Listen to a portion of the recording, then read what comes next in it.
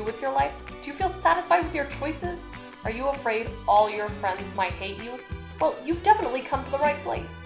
With 2 years of college education, 20 years of life, minus like 4 at the beginning I don't remember, and the power of the internet at my fingertips, I'm happy to offer my unsolicited advice on all kinds of topics. So sit back, adjust your earbuds, and try not to roll your eyes too much.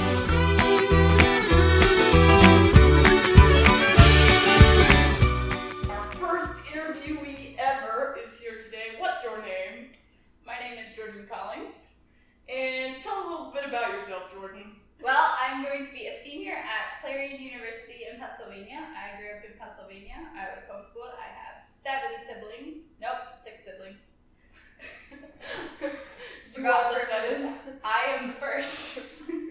But yes, of 7. I am an early childhood education and special education major, and I'm going to teach kids for the rest of my life.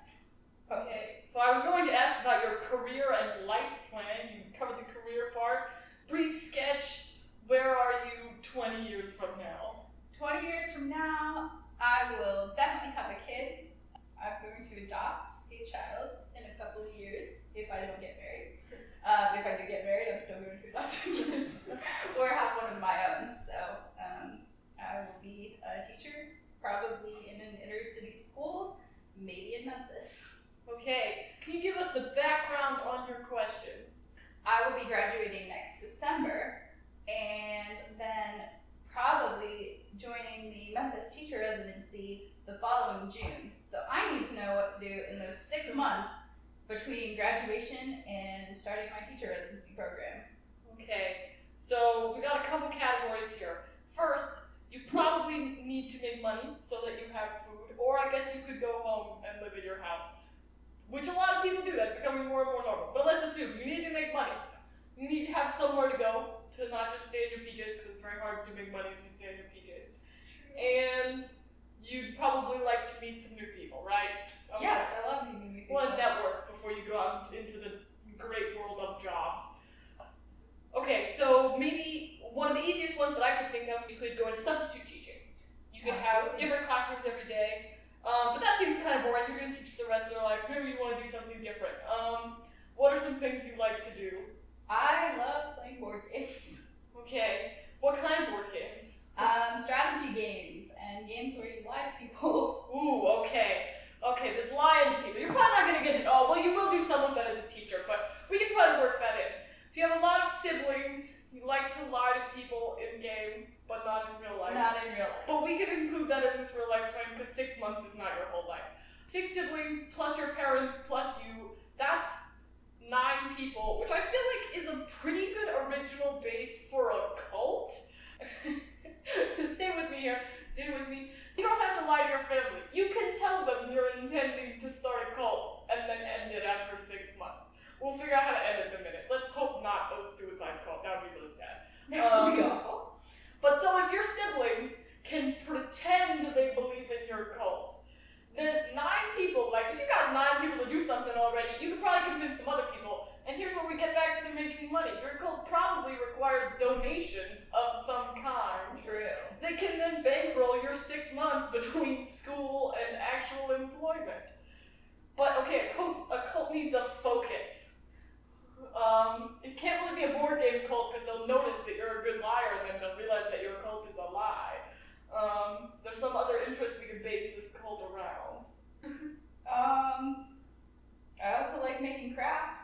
Ooh, it's a craft cult.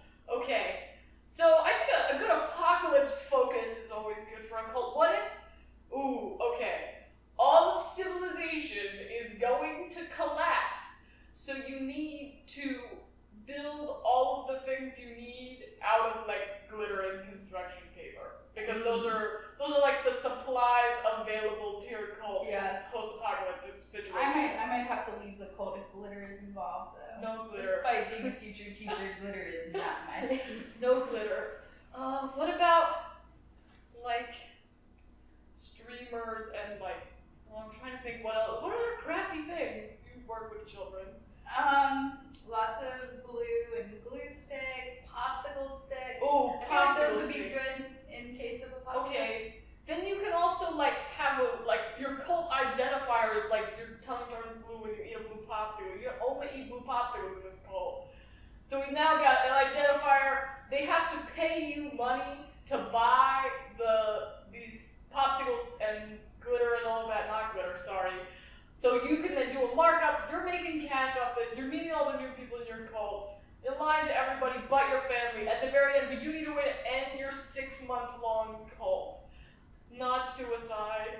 You could tell them that the apocalypse is like one day before you have to start your residency. And then when it doesn't come, be like, oops, I was wrong. And then it'll just sort of collapse in wrongness. But you're out with a little bit more money, some new friends. They are the sort of people that would join a cult, which is kind of weird, but maybe you can help rehabilitate them with your teaching skills. How much of a markup am I going to sell these popsicles for? I don't know. People in cults probably not that good of math. Popsicles probably worth like 50 cents. I think you could probably sell it for like $3. I think $2.50 on every popsicle. Assuming this is a fairly large cult, it did already start with 9 people. True. So okay, if you sold them each 2 or 3 popsicles a day, 100,000 person cult. Okay, I'm gonna have to pull out a calculator. I'm teaching reading this summer, not math.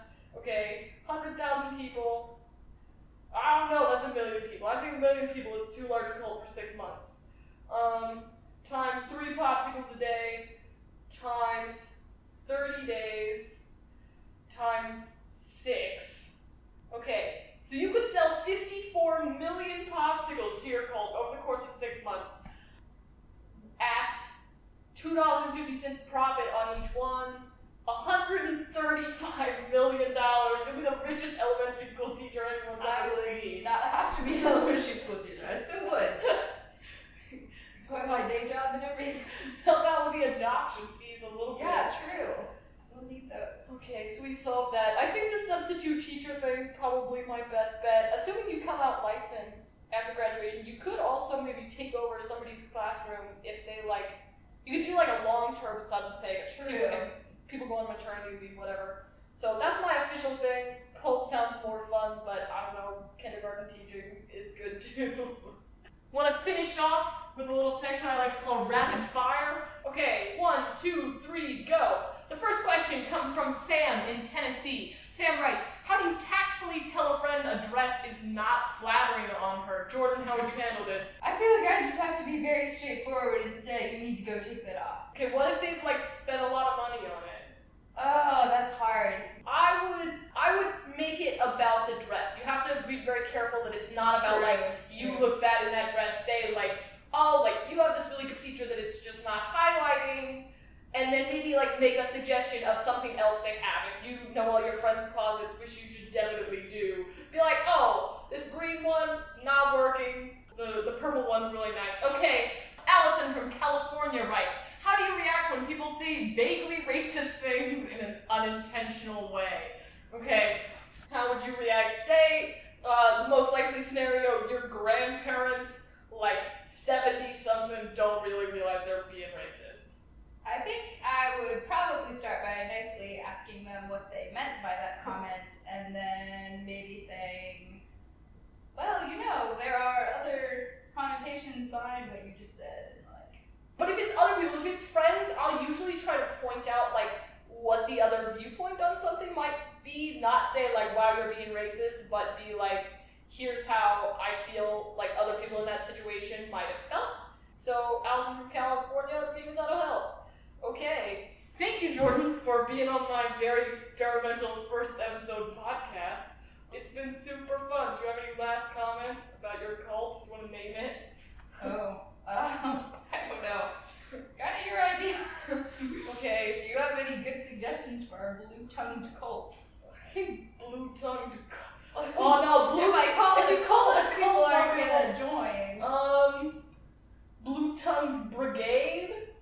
Brigade sounds official. We'll go with that. Okay, so if you would like to join Jordan's Blue-tongued Brigade, that'll be coming up next January. Gotta take some time off after graduation for Christmas and stuff. Popsicles for only $3 a piece. $3 popsicles. She has a lot of siblings. I don't know, maybe some of them are fun. Thanks so much for listening to Ask Allison. If you have a rapid-fire question or want to give your own advice to our interviewee, I'm on Twitter as AskAllisonPcast, or you can email askAllisonPodcast@gmail.com. The theme music is, as always, Welcome Home by David Shezte. And don't forget to tune in to the next episode of Ask Allison in 2 weeks.